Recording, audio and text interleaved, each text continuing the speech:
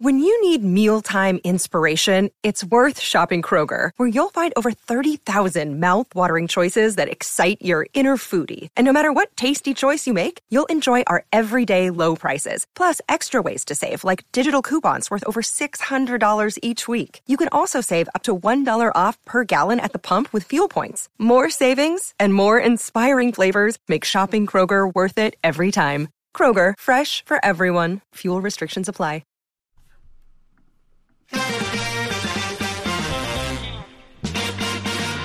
Oh, what's going on, everybody? Welcome to episode 924 of Flow Wrestling Radio Live. I'm your host, Christian Piles, joined today by James Dean Rader. He's back in denim. He loves it. Never-ending supply of denim shirts. And Ben Funky Askren coming at us from his favorite place, the South Point Hotel. He's never going to Tropicana. I meant to correct you earlier. Oh, you're at the Tropicana. Yeah, we kind of booked last minute. Maybe we shouldn't have done that. Man, you know what? That's if you're ever looking for any evidence of the price of Bitcoin being down, it's Ben Askren at the Tropicana. Hard times, but we waited till last minute. I probably shouldn't have done that, but you know what? It hasn't been that bad. You can't get Ben Askren off the strip, though. That's just the bottom line. He's going to be in the mix. Oh yeah, love it. Ben, many people are saying greatest U.S. Open ever. I think I tend to agree. It's up there. I thought it was a fantastic week, really, of wrestling. We're going to be focusing on the men's freestyle finals for today's show. Only an hour to get to, so some of the other matches we'll get to those. Greatest U.S. Open ever. So obviously, people point to 2017 as the greatest trials finals ever. For sure. What would be other nominees for great U.S. Open finals? Well, you had the famous 2014 where you had the Burroughs-Taylor match. That was pretty good. That was a good one. Yeah, I don't know. For me, I mean, I'm just thinking of the ones since I've been working here. That's 2013. So obviously, I think for years that the U.S. Open was obviously the toughest tournament. It wasn't all that hyped up, and so there wasn't a ton of video or fanfare around it. Yeah, so crazy hype for this event, tons of fan interest, and culminating. Dude, it was freaking packed there for the senior men's. Yes, it was like the whole. It wasn't just like the area around the mats. It was like the whole bowl was full and loud, and they stayed to the end because we can start with this guy. Gable Steveson is on just a level of wrestling. Well, the schedule had a lot to do with it, too. We've rarely seen. He's good, huh? Okay, all right. He's probably the greatest. That was kind of sad. He beat up my guy Wyatt Hendrickson. That was kind of sad. Yeah. Yeah. Well, he's the way he moves his feet and his hands, I mean, it's just, yes, obviously we knew he was really good, but he 10-0'd Mason Paris. Mason scored 1 point. What's up? Mason scored 1 point. He scored a step out. He did. You're right. No, Gable scored a step out on himself. That's how I'm going to score that. And then he obviously 10-0 Gwiazdowski in the finals. Yeah, he's performing on a ridiculous level. It'll be interesting to see if he can go to the World Championships and do the same type of thing. I think it's possible. When you look back at his Olympic run, everyone thinks about the comeback, but he stunned on Taha with ease to the point where you're like, he could definitely tech this guy if he wanted to push for it.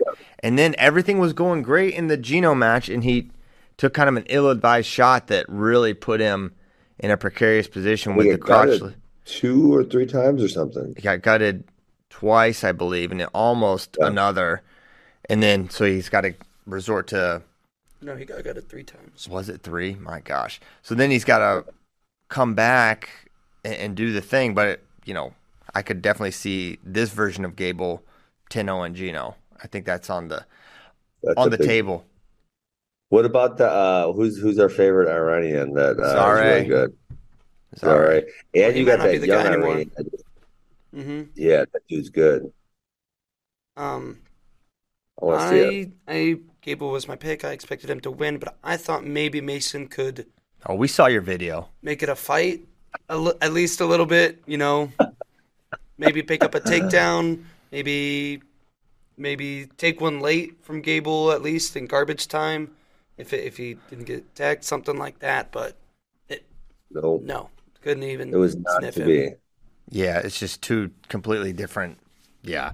I thought after seeing what Gable did to Mason last time, I was like, those are the kinds of beatings that just stay with you.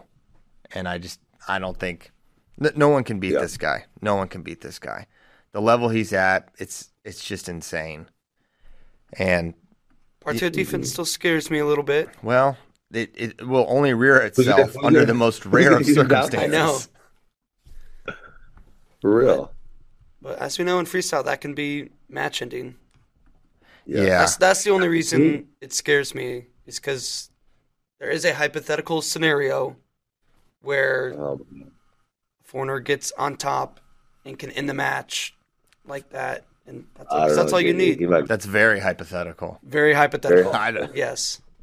Hypothetically, no one from other universes can come to wrestle Gable, so he should win. Yeah, I feel like alien intervention is the only shot. What if we made Gable wrestle AI? I just saw that Boston Dynamics robot doing some moves. It would take a robot. It would have to be a well-trained robot. Okay. I think it's fair to start with Gable. We can just kind of go in weight order otherwise. Yeah. Let's do it.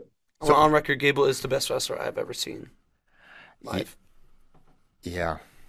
That's a tough statement because, and I'll just give you the why, because for what he does, it's so impressive, but it's crazy because he never really has to get past the baseline stuff. You know what I'm saying? Like, he push, pull, snaps, he runs the corner, he gets his high crotches, he finishes clean. Like, he just doesn't get in so many positions. So it's like hard to compare that versus, a Burroughs or a Dake who like has won many world titles and wrestles in all these crazy positions. I think the fact that he doesn't have to, it speaks volumes. Yeah, that's basically what makes him so great. I think he gets in more. I think. Well, I don't know how you're defining it, Ben, but sure. I think he has a ton of ways to score and ways that he does score. Like his stuff from the underhook, his an underhook knee pick, ankle pick, attacks both sides, misdirection, low level, high crotch, go behinds. I don't know. It's offensively, he has so many ways to score that I feel like he does get in a lot of positions. What I think his leg defense is rarely challenged. I'll admit that, but again, people aren't getting to his legs. They can't get in. Yeah, they can't get in. So to me, it's the way he makes extremely good wrestlers look extremely average or below average.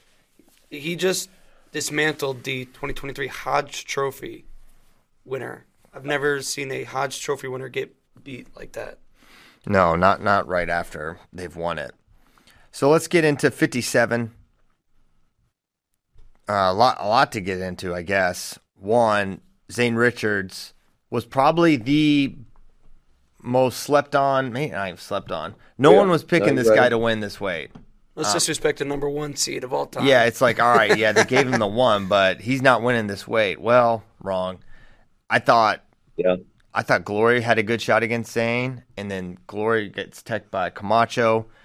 Zane beats Camacho, and then it looked like Suriano was going to win in a very Suriano-y kind of match. Very controlled, low scoring, and then kind of, I think it was like just an ill-advised shot at the end. And hey, wasn't this the one first before we get to that last sequence? Wasn't this the one where Suriano got the caution one also on the push out? Yes.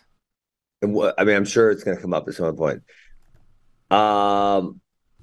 So when they said the caution, when they said like we're bringing the caution one, I thought, okay, that's great, because when people actually dive off to avoid takedowns and they only give up a point, that shouldn't be advisable, right? But like in this situation, I actually thought Richards was fighting reasonably hard to get back in bounds, and they still cautioned and won him at a point when it was 1-1. So it was a very relevant point, because then a push out doesn't win for him. I really kind of strongly am disliking that new caution one, where I thought I would like it. Well, some would contend it's not being called correctly, and that it was initially introduced for what you were kind of describing, and I think Kozak tweeted like It's for when the guy has turned his back to the center and is going out of bounds. Basically, turn your back towards the out of bounds and running out of bounds. That's what they were, the intention was. There was another one, and though. Then, there was another one where it was so sort of similar. Like, I don't know. Maybe the refs don't understand it, but obviously, like if say someone were to arm jag you, they would have your back, and your back would be to center, and you could still resist being pushed out or attempt not to be pushed out, despite the fact that your back would be towards center. In this scenario with Soriano and Zane, you can see Zane like specifically plant his foot to try and prevent from going out of bounds and hold, and then Soriano runs his feet and runs him out of bounds. So I agree. You don't have to like risk everything. You shouldn't have to like risk maybe giving up a 4 or something like that to try and circle into the center. Yeah, I think when you juxtapose that with the fact that you can just drop to your knees and just with impunity on the edge and it's just one, which is something Zane also did on the edge against Soriano. I think, man, why is this 2 points and this is just fine back to center? So what I was trying to say, the intention was for when the guys are running out of bounds and for egregious backing out of bounds, right? Like we saw in the Guilford-Gray match. But now, 3 times. But what I think we're seeing is just like, all right, you didn't – I don't even know. But I think it's a little too much referee intervention. I don't think it's the intention. And that's what you have to ask yourselves. And sometimes USA officials, they kind of like do something outside the intention of – the international rules. We had the almost takedown for like a month. Oh, that was the worst. We were putting people on teams for almost takedowns. This was a clear point of emphasis. I feel like you want to like make it as less questionable as possible. If you have one set of referees and they're calling caution ones out of bounds, and you have other ones that don't, it makes it really hard as a coach or an athlete to say like, what action should I take? Because I don't know what they're going to do. Mm-hmm. Yeah, so I think the 2 for Soriano, that was a really big punishment. But ultimately, well, wait. They only gave 1 on the scoreboard here. It was 158.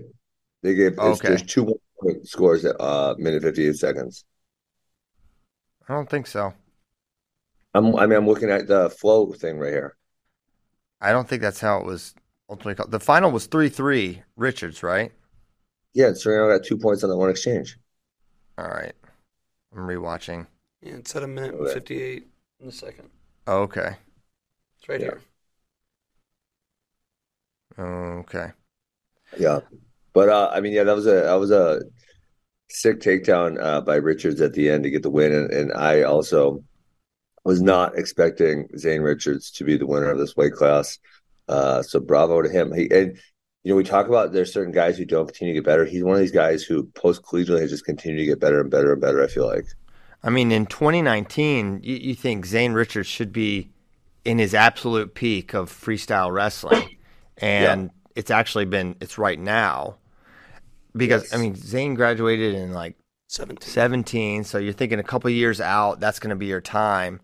And it's and I bring up that exact year because that's the year where Nick Soriano teched him 2 times. Yes. And so I thought, man, he's just not going to be able to generate scores against Nick. I thought the match was playing out exactly how I thought until that the final takedown. So maybe I was sort of right, but really I think the pressure of Zane forced an errant shot, and then he was able to, counter score. I thought it was really nice performance by Zane Richards, and now he's got. If you want to talk about an underdog, he's an underdog coming now against Thomas Gilman. Holy cow! Yeah, he's an underdog. Big underdog. 61 kilograms was the Vito Arujau show. Vito. Oh my God! I mean, he's just on another. I mean, this last month he's had what a heater. I mean, he teched DeSanto. He really untouched throughout the tournament. He didn't tech his way through, but may as well have. Just an incredible performance by Vito, and he's looking like he's going to be so tough to beat at Final X with whoever emerges. The way he turned that lace was so beautiful.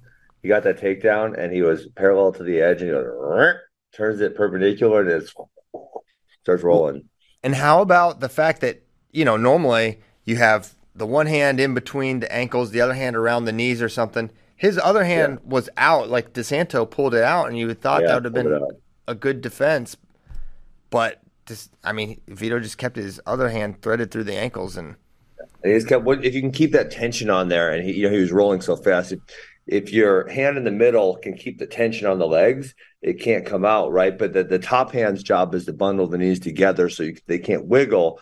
But if you can keep the tension moving fast enough, they can't undo it, which is exactly what he did.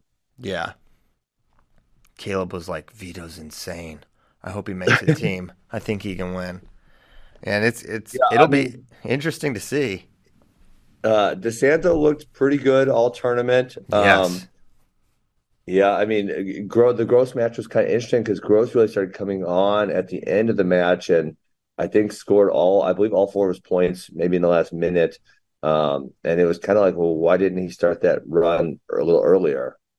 I give credit to Gross, but I also think some poor DeSanto pulled back too much at the end there, trying to coast to the win, and it could have bit him. And that's something we saw in so many, these second periods in these matches were insane, especially in the finals. It felt like every time we got to the second period, the match would completely flip and change. And we saw that in a lot of ones, including 65, the next weight, where Joey McKenna was up 5-0 before Nick Lee. Can we talk about one question before 61? Who else are we getting added to the trials? Because there's the trials here. The second participant is I'm assuming Dayton's going to be in. Is RBY going to be healthy by then? Who else are we going to see here? Roman, no. You're not going to see Roman wrestling, trying to make a U.S. World Team. Dayton probably, though. You would think. It was very strange that the whole thing was weird. Because why did he wait? Why did he wait forever to register and not be seated? Was that intentional? And then him pulling out within 24 hours of him entering is like, what? He's sick, and he tweeted, hey, he's disappointed to not compete. But it was so weird how he entered, and then you don't see that much. Yeah. But, I guess we will see him at trials in Colorado Springs, May 20th and 21st. Mm-hmm. And so we could I was thinking, are 57 kg guys allowed to go up or no? Yes. Mm-hmm. So like a Soriano could show up or something like that. He could. I don't think he will, personally. But he's wrestled at that weight class prior. I know. I think that's my point. It didn't go well. Okay. He's not a 61. In my opinion, I think he's a 57, and this was his chance to get on a team. That's my thought. Maybe he could show up there, but that's not my opinion. All right. I would like to see it. Yeah, me too. I agree. Honestly, you might as well. What do you have to lose? It's not like you have to make 57 soon after. Yeah. So. Yeah, I'm not sure. I just don't. It's just my prediction. Mm-hmm. Okay, 65? Yes. Should we talk about the Spencer thing? I was going to say, shout out Aiden Valencia. Yeah, he did. At 61. He beat a lot of good guys. Can you read his he really did. There? I know he beat DeShazer. Yes. Let's get that out of the way. Yes, he did. Let me see if I can find his path here. So is he going to... He lost to DeSanto close first round. Yep. Which it was DeSanto's closest match until the finals. Then he beats Kolioko 14-4. That's a good win. Huffman 12 pinned him. Shelton Mack 3-2. Josh Rod 14-6. Loses to Cologne 13-11. What? That's crazy. Yeah. And then beats the Shazer on the 7th place match. Really? 2-1. That's a really strong performance. So are we going to see him at the juniors, though? Because he is junior eligible. And, I think you probably would have guessed that he'd be in the finals versus Bouzakis if you look at the field at 61, right? Yeah. Especially based on that performance. Now, he did qualify for senior world team trials. So you could potentially see him there. Could do both because those are 2 weeks apart, I think. Yes. He should just focus on juniors now. I would think. You're not going to make the team this year at 61. You can get some great experience making a junior world team. For sure. But we'll see. He's clearly a senior level capable, but he's not ready to beat a Vito or a Dayton. Man, one of the things I noticed this weekend, and this is a broad observation, and so I was watching a lot of our guys be like, I feel like high school and college level has never been closer. There used to be, I feel like, such a broad gap and such a huge advantage for the junior division of those guys who have done 1 or 2 years of college. And there was always a couple high school standouts who could kind of compete with them. And now I feel like it's not the exception, but it's almost the rule that the best high school guys will compete with good college guys. Yeah, I was thinking about this. I mean, it's not just college guys. I mean, Aiden was competing with senior level guys, which is like, it should be a different level. But I think it's a lot more homogenous is maybe the word. I don't know, but like all kind of the same group in a lot of ways. But I think so much of it is wrestling is in a unique situation where if you look at most sports, it's like you want to be focused after your competitive career's done. You want to stay in the highest level, whereas that's not really the case for a lot of our best coaches. I mean, Ben, you're a great example, but I was watching U17s.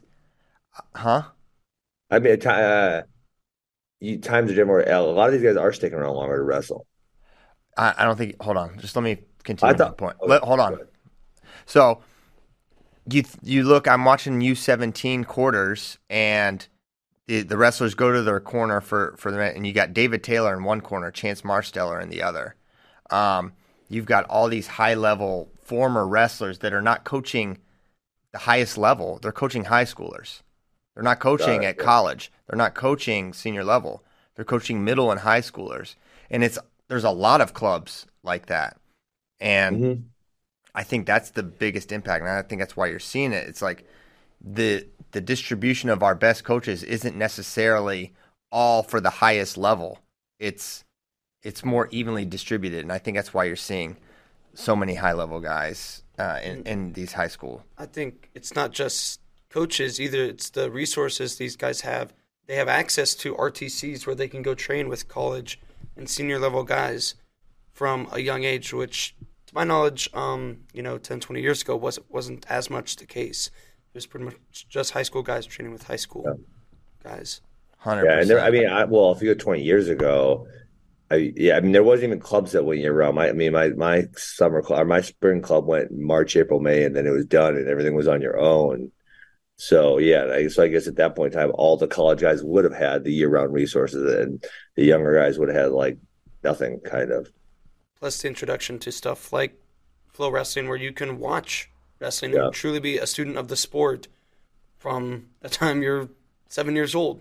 You can get hooked, which wasn't the case. If you didn't have access to wrestling videos, you had to wait until you got to college and your coach had all these tapes that you could watch. Yep. It's pretty wild when you start doing some of the, what's it called when it's like this guy beat this guy ones? Yeah, transitive. Transitive, I was thinking about Lillardall killing the field at the junior division when he lost to several kids who were freshmen in high school. And obviously those people in that field probably had a decent amount of college wins this year. Yes. Yeah. I mean, crazy to think about. Very crazy. Mm-hmm. All right. Where do you want to go now? I think 65 because we got distracted with Aiden Valencia. Yep. Joey McKenna. Yep. Cracked in the second period. He did. We saw quite a few people crack in the second period, and I don't know if it's meltdown status, but it was. You think so? For sure. Well, the one that I'll just point to that I think makes it obvious is he got taken down to go down 6'5", and he laid on his belly and got his knees pulled together and laced, I believe, with, he didn't even push back or, offer any real defense. He fought it, I felt like, kind of hard. He not allowing Nick Lee to get in there, but he didn't want to go over at first. Yeah. But that's where when you think about when you get tired, bottom wrestling and freestyle is a lot about being. Your word I use is vigilant. Like, because there's points, if someone gets something locked up, you can fight as hard as you want then, and you're probably still going to go over. So, like, being vigilant in your defense of moving quickly and addressing issues that are popping up before they get too deep. And so that's like, he wasn't vigilant. He was tired. He was exhausted. And so he wasn't vigilant enough to go butt back and get his knees wide. Yeah. I thought the go behind too. I mean, Nick is good at go behinds, but that's kind of like often like I think David Taylor described it. It's like a hustle effort position, like no go behinds, and giving that up. But yeah, I mean, I think it was a good performance from Nick Lee. I really thought, man, Joey McKenna's going to do this, and Yanni's going to be interesting, and then just too much from Nick Lee there the last bit. And we even got a question about like the Nittany Lion guys. I saw that stat. That stat's crazy. It is crazy. And I think because the reputation of Penn State and their coaching is so high, I think we can attribute some things that maybe don't. I don't think they're waiting to the second period to like spring some elaborate technical trap, and there's not like some observation that's being made. They're like, okay, now do this. It's like, I think just the plan for those three guys, Nick Lee, Jason Alf, and Aaron Brooks, it was always the second period for those guys where you can expect them to be putting up a lot of points, and it happened in grand fashion for all three. Yes. Hey, I got the best story. Can I tell you guys a story? Yeah. That happened this weekend? And allegedly this guy, someone else told me this guy's watches FRL, so I'm not going to say his name to embarrass him or nothing. But I did see him coaching on. So he's coaching this one match. We talked about Joey McKenna's leg lace defense. That's what made me recall it. And I'm the next match, waiting to coach my guy. My guy's trying to leg lace his guy. And he goes, leg straight. And I was like, what in the world? Like, that's the opposite of what you want to do. You don't want to put your leg straight when they try to leg lace you. So after the match, I go, hey, man, you're not supposed to put your leg straight when they're trying to leg lace your guy, right? And he goes, who told you that? What? I'm like, I don't know. I think everyone knows that. And he goes, who told you that? And I'm like, and so then I sat down to coach. He just kept saying, who told you that? And it was like the most hilarious exchange I've ever been in. And he just kept yelling in my face, who told you that? What? I didn't know he got me. I didn't know what to say. He said, who told? I don't know. I just know that you're not supposed to put your legs straight when someone's trying to leg lace you. I don't know who told me that, but he just kept yelling, who told you that? A coach? This coach? You said this coach listens to FRL? Did you mention that? That's what someone else told me. That, I mean, someone else was like, oh my God, that was so insane. He's like, that guy's that. And the guy actually did come up to me later and said, I'm actually a big fan and blah, blah, blah. And we talked, and he was actually a really nice guy. But he said, who told you that like 7 times? And I didn't know what to say to him. It was the funniest thing ever. If you want my read, without even seeing this exchange, just hearing your recounting, I feel like someone has probably told him in his life, like, bro, that is not how you defend a leg lace. And then he feels like his friend puts you up to telling him. And that's my working theory based on hearing this story 30 seconds ago. He kept yelling, who told you that? And I didn't know how to answer him. I don't know. I just know you don't put your legs straight. That's all. Would I know this person's name if you said it? You know what? Apparently he coaches a lot. I haven't really seen him around before this weekend. I'll tell you after the show. I don't want to put him on blast on here, but he did say, who told you that? So he was heated. He was not happy. Wow. Yeah. Maybe he just wanted to know who's teaching these lessons. He's like, where can I find out? Is there a DVD I could purchase? I have no idea how to teach this, and I'm scared. Maybe it was a cry for help, Ben, and you just laughed. I don't know. He came up to me later to turn me. He was nice, but yeah, it was literally one of the most funny things because I was just sitting there. Like, I don't know what to say to this guy right now. He's yelling, who told you that? I don't know who told me that. I just know that's not what you're supposed to do. Legs straight. But yeah, he was yelling, put your legs straight. Put your legs straight. I'm like, what? So all right. That was my favorite exchange of the weekend. That's funny. Okay. Another crazy second period. Berger Sasso. Oh This my one, gosh, man. that was super wild. What did you think? Before Oh we wait, move on hold to on. You 70, we skipped should one talk thing, about Bo Christian. Bartlett. You skipped Oh, yeah. one thing. Yeah. They screwed your boy. Listen, it's just another minor setback for a major comeback. And they hit him with the 1+1. I don't understand why the criteria. Well, I do understand. It's just scorekeeper error. But Yeah, but so hold on. And that one, I felt like right when it happened, when Nick Lee tied it up, I thought Nick Lee would be winning because even without that criteria, Nick Lee, okay, they both had a 4, a 2, and 4-1. So they both had the exact same scoring structure of their points. And Nick Lee had scored last without the caution. yes. So that was why I was confused. I'm like, I swear, and I thought maybe there was a 2 that Bartlett had that I thought was 2 1s in my head, and that's why I was messing up. But no, it's a 4, a 2, and 4 1s for both parties. That is a really interesting point because it should have just been he should have been Nick leading Lee no matter what. Yeah, the caution should have been irrelevant.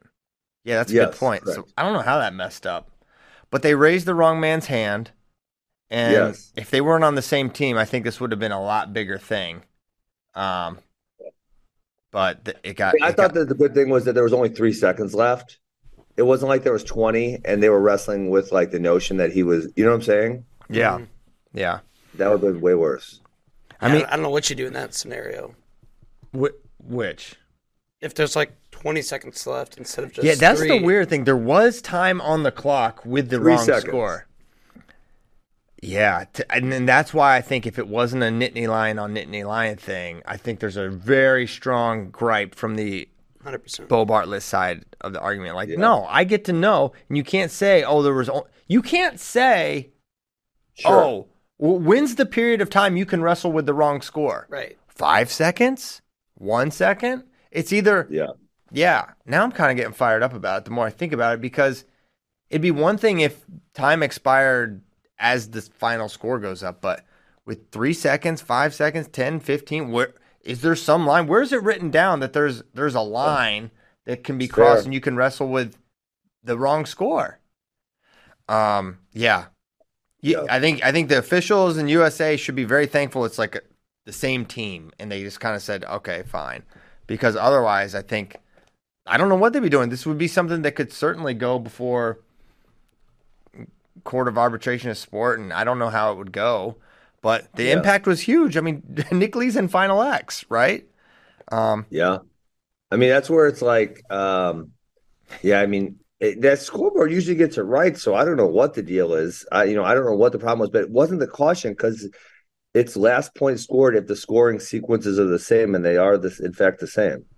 It's really on the chair that is supposed to keep score via pencil and paper. Yeah. And I don't know how it's crazy how he missed it. The likelihood of a 10-10 score having the exact same scoring breakdown, right? That is so rare.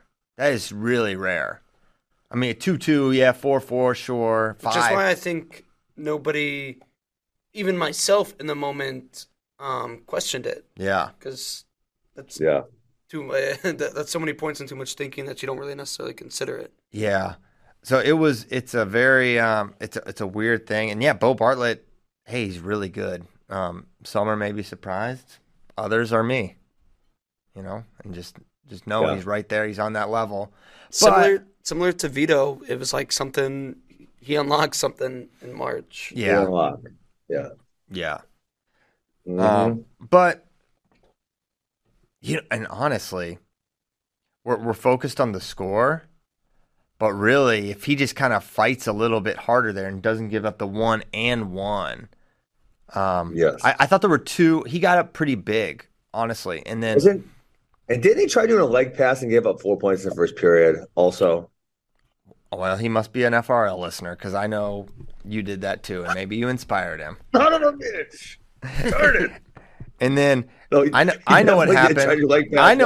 Here's what happened there, Ben. He tried the leg pass. You know what I'm talking about, though, right? Yeah, listen.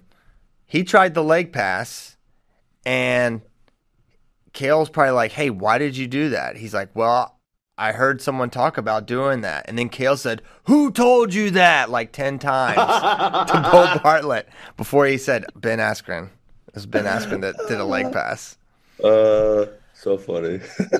But honestly, in that match, he got up big. I don't know if he really he kind of did try to. I wouldn't say it was a leg pass. Bro, that is a leg pass. I know it is. Okay, well, I guess you probably think you know more about leg passes than me, but yeah, the real mistake. But yeah, Bo did a good job. Gosh. But I think didn't Kolodzik kind of control him in the third place match? I mean, yes, he had a good tournament, but I think Kolodzik got it pretty good.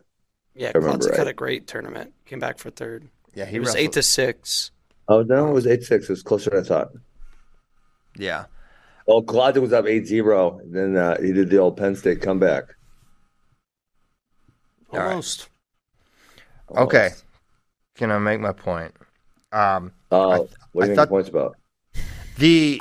I've been trying to say what happened in this Nick Lee match, or the Nick Lee Bo Bartlett match, because he got up really big.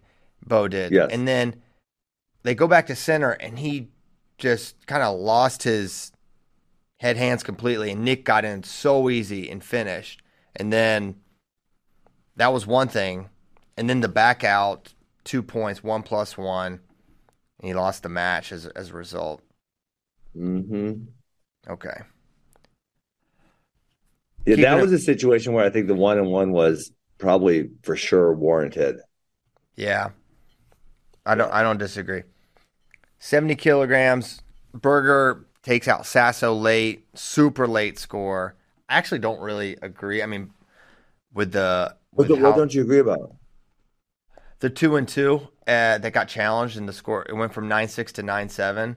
I thought that was just Sasso's exposure and not 2-2. They went to their back. Rewatch it. Was that the last one or second to last one? The last one. Because it was 9-6, and then they Coach Slay threw the brick, a match-saving brick, as it turns out. Because without that...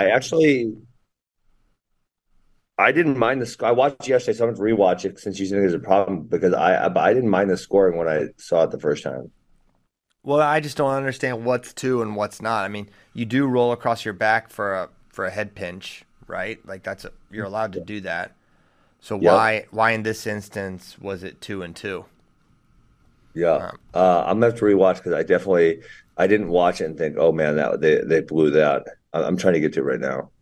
Yeah, I didn't think it was a good call, but then I think, man, if you're Sam and you're up 2 with 8 seconds, giving up that takedown, it's got to be, or exposure is maybe how it was called, but that's got to be pretty heartbreaking. Yeah, heartbreaking for sure. Sometimes these challenges are so long. All right, I'm almost there. All right, so that one, no, that's 2. That one was 2-1 because he gets on top. So it must be the next one, huh? There's it's with 25 seconds left. Yeah, in the whole match. Yeah, all right, I'm watching right now. I want to watch this and see, because I didn't, watching it in real time, I didn't think, oh, this score is wrong or something. Berger is being slow back there. He's adjusting every part of his outfit. I mean, it's just Berger shoots, Sasso sits, chest wrap, and then he does roll over to his belly across his back, but he exposed his back by hitting the chest wrap. And then now you're saying it. Yeah, I don't really. I think 2-1 is probably a more appropriate call for here. Now that you guys said this. Yeah, and I completely agree. And I even on the call, I mean, everyone hears my thoughts in real time because I just give them. I'm like, I think it's a wasted brick, but I don't blame Slay for trying. But he's not going to like what happens here. And sure enough, they changed it. I just did not think that was right. And to me, it was like, what did Berger do in that situation? Yeah, he ended up on the leg, but his finish was completely stopped, right? Yes. And it was Sasso that took him over. So if Sasso's getting anything, which they acknowledge, he got 2. So they're saying, yes, he did a successful chest wrap. He did a head pinch, whichever it was. So if he did it right, then you're allowed to go to your back for that maneuver. So why does he get 2? It was a chest wrap. Because I think the only argument would be the fact that he goes this way, and then to get off his back, he rolls that way. But that would be the way you're supposed to go to get off your back in that scenario. So he did what he was supposed to do. And he never came out of the danger. And he came out of the danger, correct? Yep. And he didn't get held there. Yeah, I think that's a pretty standard 2-1. There's a lot of talk about calls in the finals, and when the margins are so close, it can sometimes come down to calls. I thought this was probably the one I most strongly disagreed with. I didn't think much of it in the moment, and now you have me rewatch it, and I think you're right. And it 100% changed the outcome of this match. Tyler Berger doesn't win with a takedown with 8 seconds to go if this isn't changed. Correct. So I think, here's what I'll say. More than anything, if that's 2-2, you just created, if that is in reality 2-2, then you just created 2-2. So you just created so much. This is what not the officials on the mat. These are the people that are the experts. These are the final bosses of officiating. There was another one. Listen, hold on, Ben. That's who they're supposed to be. That's who's supposed to be sitting those chairs. They're saying no is 100% wrong, the call on the mat, and this is supposed to be called 2-2. And if that is the case, then we are looking at pure chaos. Because what is 2-2? What is 2-1? You're saying the very best referees are the ones reviewing those calls. Absolutely. There was this other one where my guy was up 6-0 and he hit a double leg, and 2 of the refs said 4 and the other ref said 2, and they play it on the big screen up top, right? And we're all watching it, and it's very clear once they start playing it, and they're even doing the slow motion to see if he exposed, and it's so evident he exposed, and they come back and they reverse the call in the game too, and even the other coaches were like, "Oh my God!" And I was like, "Wait, we all just watched it. It was 4 for sure. How in the world did they get that wrong if they got to watch it that many times?" I didn't see the call, but I actually agree with you. Yeah, it wasn't that important of a match. Yeah. Ben, if you would just see the point of, I don't know what they're doing up there. Yeah. Okay. Didn't like that call. 74 kilograms. Nolf turned it up in the second period. There was like a 25 second sprint from Nolf where he just put up crazy points. Couple fours, big scoring maneuvers, and just blew it out with this crazy pace, a lot of attacks. The first head cartwheel by Vincenzo was nice. That was and it was so kind of nice. like, maybe this is a match. Yeah, I mean, that was really Vincenzo's only super positive moment in the match. And I don't want to say it was a little reckless by Nolf, but Nolf is super aggressive like that, but it was a little bit reckless. And, Vincenzo was able to put him in danger, but that was kind of the only super positive moment for him. Yeah. So Nolf Dake is going to happen. One of 2 Nittany Lion versus Nittany Lion U.S. Open or Final X matchups, 74 and 86. Moving to 79, Marcel. No, we didn't even talk about Keegan. Keegan doesn't even get a shout out from Christian Piles. Good job, Keegan. I'll give him a shout out since you won't. Well, it's 9-12. I'm trying to keep it moving. He got beat by Nolf relatively convincingly, but those guys are fun to watch wrestle. I mean, I know Keegan was on the losing end, but I could kind of watch Keegan and Nolf wrestle like kind of all day long. I'm hoping we get through 2028. That would be a really fun rivalry. I think Keegan's just a little too young right now. Nolf a little too experienced, too strong and powerful. But give Keegan another couple of years, and it's gonna be a lot of fun. Yeah, that was fun. It's a good performance. Hey, did you get clarity? Is Keegan on the U23 World Team or not? He thinks he is. So he has to. He says Kevin Jackson told him that. I don't know. Kevin? Listen, I believe Kevin Jackson if he said it, but why is he involved? He's not. He doesn't work at USA Wrestling. He coaches at Michigan. Team leader or something? I don't know. He could be on. He might be top on the coaches. You shouldn't be, right? You have to be top 3. Well, that's what Christian and I both thought, but Keegan's convinced of it. So, I mean, Keegan is going to wrestle Vincenzo for that world team spot. National team. Well, okay, if he wins that, then he is, for sure. But he has to beat Keegan. Or, beat Vincenzo. Because that's David Carr. He was already on the team. That's what they said. I don't know what to tell you. I don't know if it's right or wrong. Is national team top 4 now? I don't know. No idea. So, yeah, I don't know.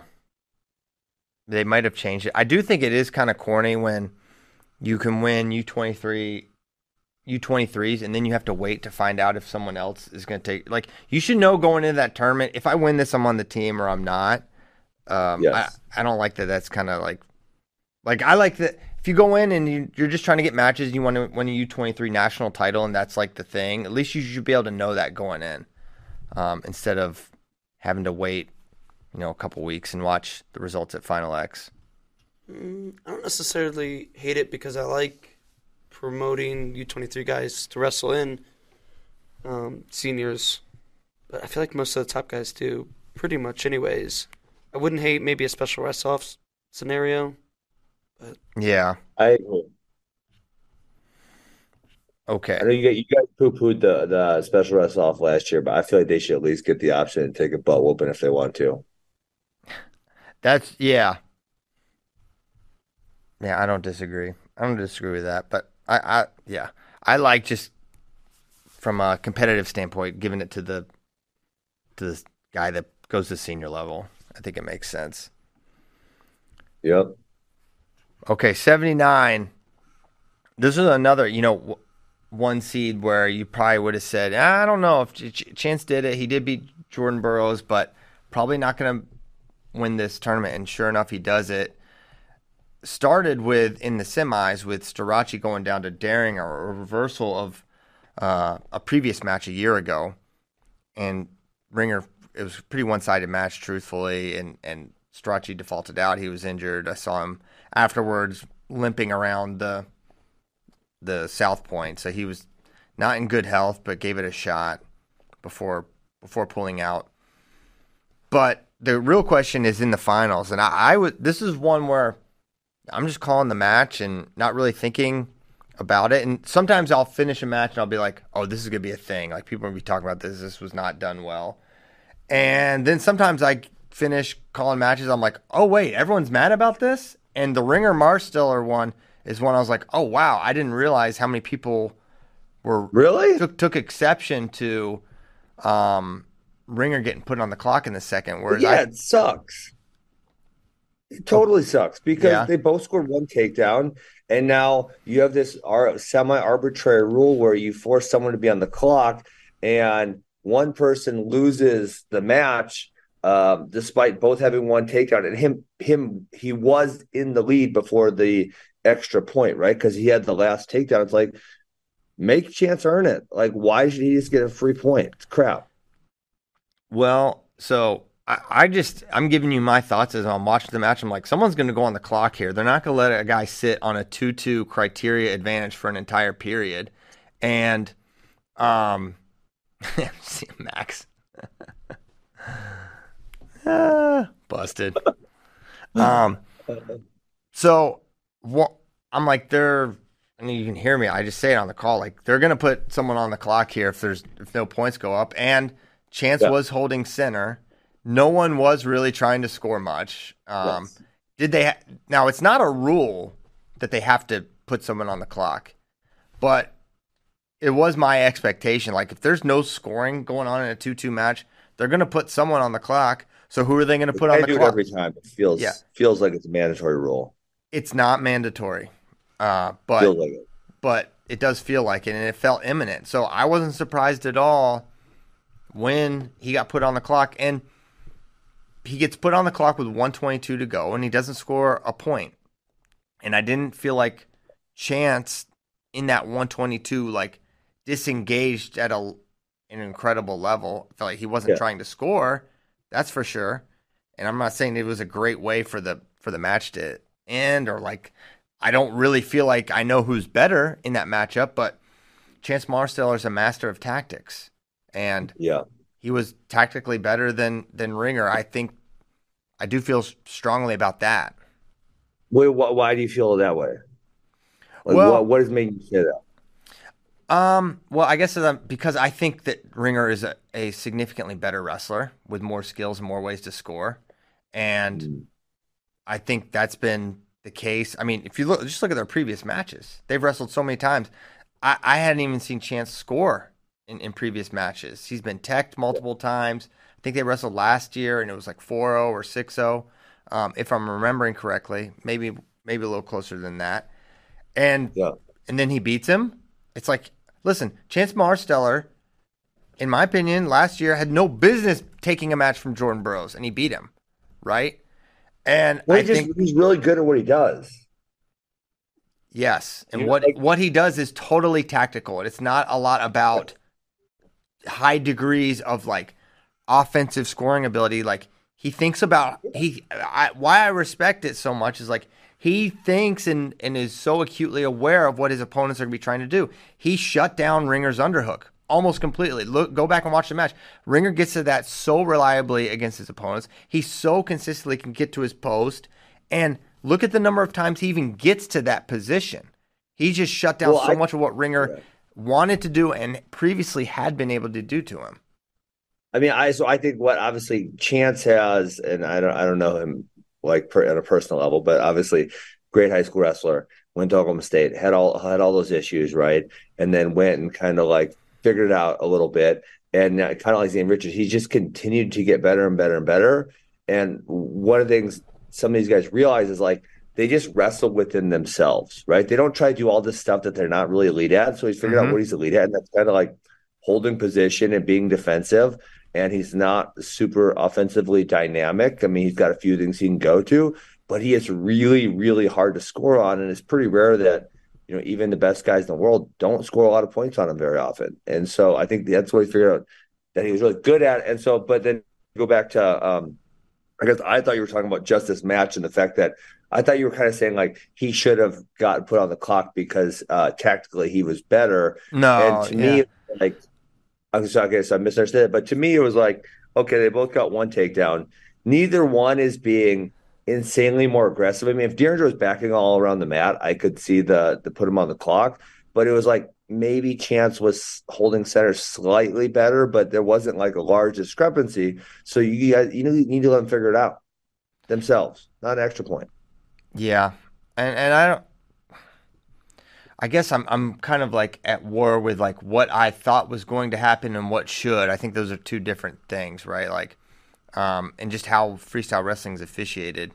I thought he did hold center better, but the point that a lot of the Ringer fans are making is that Ringer was never in the zone once, and that is where, you know, otherwise. So they kept the wrestling to the center of the mat, and now it's like, okay, we're just talking about the positioning of a matter of a couple of feet, but in general, that's like what they determine it based off of. So I didn't think it was great, but I do think tactically, like, man, he took where Derringer was good and took it away from him, and I just didn't expect that. I also think if the last minute 20 goes by, the first minute 30, minute 40 didn't you just have a lot of people saying they let Ringer do nothing 100% the entire match, and how does he not get hit for passivity? Yeah. They let him run for a period. Well, yeah, what if let's just say for our hypothetical argument, Ben, if Ringer had wrestled the entire period the way he wrestled that first minute 40, would you have similarly felt that would have been justified way to win? Yeah. Well, I mean, so where I think I would think the extra point is more justified to determine a winner of the match is if both parties went on the clock, neither party is able to score a takedown or push out. Party A goes on the clock, party B goes on the clock second. So party B, they're winning, right? But they haven't actually scored any points. And then they go back on the clock despite the fact they're winning. So then it puts the other guy in the lead 2-1. In that event, nobody scored any offensive points. So I would feel good about it, like whatever, right? But when both wrestlers have scored a takedown, and I feel like at that point, it's like that should trump the clock scenario, unless one party is evading significantly, and I didn't feel that to be the case. Yeah. And I'm with you, Christian. I'm not saying I necessarily liked it. I was just not surprised in the time. So I can agree with that. I'm not surprised. Yeah, no one's scoring, but I think it is dumb, and I think it creates scenarios in which the points aren't indicative of it, because it's like you are arbitrarily giving someone a point here. Sure. Yeah. But I'm not mad at the call, but I can understand it leaves a sour taste in Alex Derringer fans' mouths for sure. Okay, 86. I went back and counted something. The number of times Zahid Valencia just dropped to all fours and just hung out there. It happened 1, 2, 3 times in the first period and 4 times in the second period. It happened so much. This is one of his best positions. Well, not how he's using it here. He's so good. Yeah, I mean, go watch him for the last day. He has, it must be a unique hip flexibility because I can't do it. He goes where his feet point to the outside and his butt can get all the way to the ground. It's like I can't even get anywhere close there, but he goes there a lot in all of his wrestling. Yes, he has. For sure. He's able not to just get blown through that position. Yeah. Which you see sometimes. Or ankle pick. He gets low and goes into people a lot from there. Yeah. Yeah. He did not do that against Brooks. It was like I felt he used it tactically to avoid the pressure from Brooks. But he got up 6-0, and then Aaron just kind of stayed on. And this is where, like, when people are asking, like, what's happening in the second period, these Nittany Lion guys, like, I don't feel like Brooks did anything all that differently other than he just kept the pressure really high. He kept trying to get to his underhooks, and eventually started to take a toll on Zahid, and then the points kind of started piling up. And we've kind of seen this happen with right? It happened Burrow Zahid. It happened.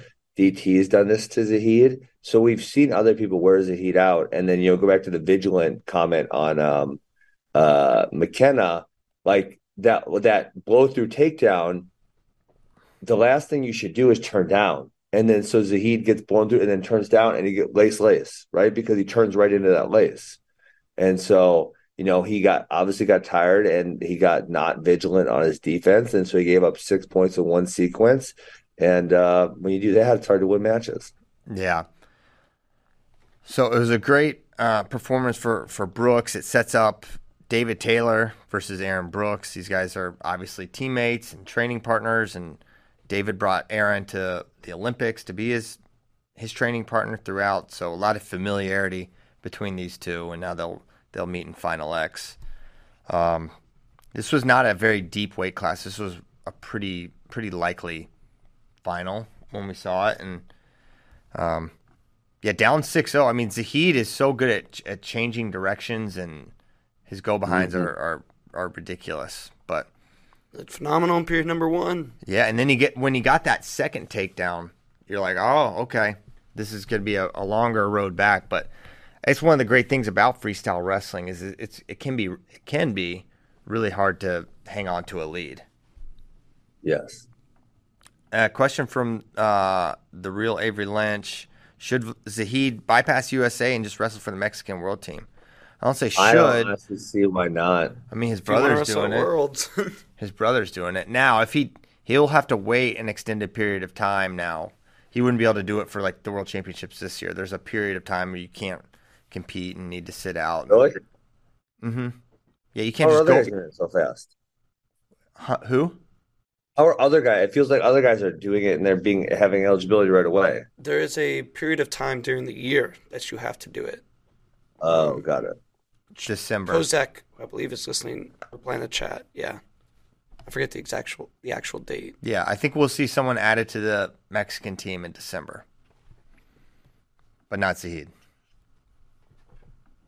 Mm-hmm. Okay. 92. Mike Mock, comeback kid, takes out Nate Jackson and Colin Moore. That was not an expected thing. He was a late addition down at 92. He was registered at 97. Let me go down, and then ends up making Final X. Now, this is a weight that will be contested at World Team Trials, so Colin Moore will have another opportunity, as will Nate Jackson, which most thought would be the final, but they're both dispatched by nice guy Mike. Nice guy Mike. Great guy. And then we also maybe would see, is there anyone, no, Trumbull, probably not. Trumbull or Dudley could go down. Mm-hmm. They probably have to beat those guys. Right. 97 was kind of not that tough. Yes. It would have been nice to see Keeter stay healthy. Not saying he's beaten Jaden, but maybe it would have been a little bit more interesting than Sam Mitchell. He was in a struggle against a guy I didn't even know. That's when he got hurt. So did he get hurt like at the end of the match? I don't know when in that match he got hurt. I just remember I had someone up and I was walking over there and I was like, oh my gosh, this is like, I think it was 10-6 at that point in time. Then he came back and won, I believe. Yeah, I don't remember exactly when he got hurt in the match, but it definitely affected it. And then he didn't wrestle afterwards. Yeah. And that's, man, juniors 97 was not the best bracket. So, No. Maybe he'll be healthy in 6 weeks, I would guess. Maybe so. Jaden looked good. Gave up that takedown to Trumbull. Trumbull's really good at freestyle. He bodied Tim Dudley. Yeah. he had nothing left. So yeah, great performance there. And yeah, we can't really get to much else. We already talked about Gable. He's really just doing it for the people at this point. It's phenomenal. I was thinking about it. I mean, I kind of think he just really likes wrestling, and this is kind of what he wants to do. And obviously, the money attracts him. But I think he can make enough money in wrestling, and if this is what he wants to do, this is what he should do. I mean, everyone knows how I feel about it. It's like, yeah, he has this just unbelievable skill set.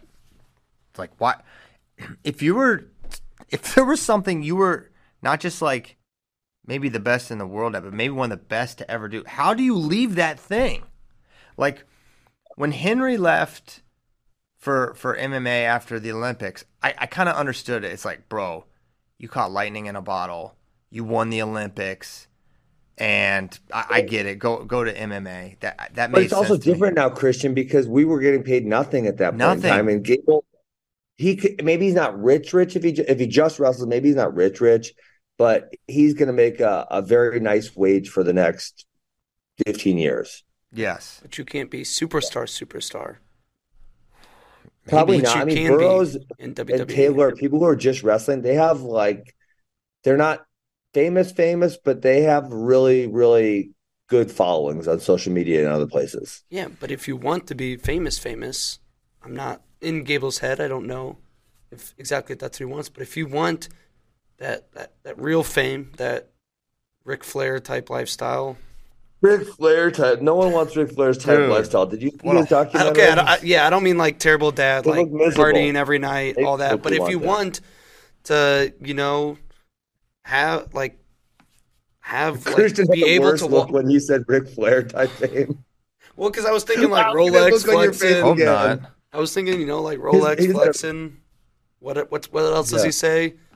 Rolls Royce driving, whatever. I don't know that saying is, but I'm talking like that. If you want to have that, I get recognized. He should go in the grocery store. Then you should do something that aligns with your skills, not jumping off and doing this coordinated. The greatest wrestler Hold on. Not that. He's not a thespian. He's one of the greatest athletes we've ever seen. He should do that. If you want to be world famous, be the heavyweight champion of the world in MMA. Do that. Be the greatest wrestler who ever lived. I don't understand it. I just don't understand it. It's like the skills are not transferable. Very loosely transferable. It's like, okay, you have to have a physical, you have to be size, you have to have a size, you have to have a certain level of athleticism.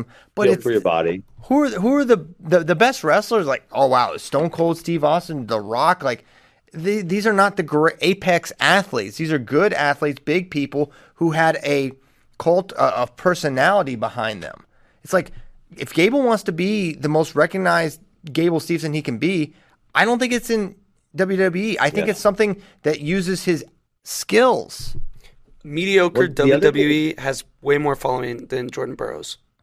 Yeah, I'm saying if he's the heavyweight UFC champion of the world, which I think he would be, I think he would have incredible recognition. Okay, well, that I'm not arguing. That he would Or he could just wrestle for a decade and then go to the WWE. I mean, like, you could become the greatest wrestler of all time and then go to the WWE, because those guys' shelf life is way longer. He could go till 45, 50 in that.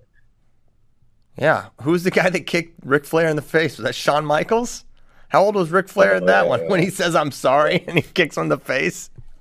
Oh, man. Christian, your face when he said Ric Flair, it was so visual. It was like, it's like, really, that lifestyle? Yeah, he's killing it. The different, like, literally one of the saddest 30 for 30s ever. It's about Ric Flair. Okay, I didn't mean You love it. You hate parents. You hate good parents. I know what you mean. But it's actually, you meant what the actor Ric Flair represented.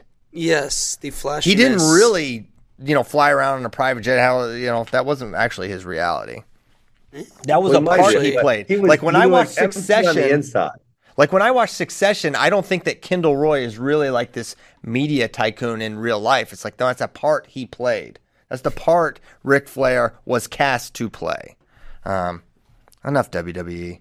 It's time to go anyways. 9:34. You love WWE. We would be remiss if we didn't mention one of the biggest stories from the U.S. Open, and the fact that Spencer couldn't compete in the semifinals. I thought you were going to talk about Kennedy Blades taking out Adeline Gray, because I think that too.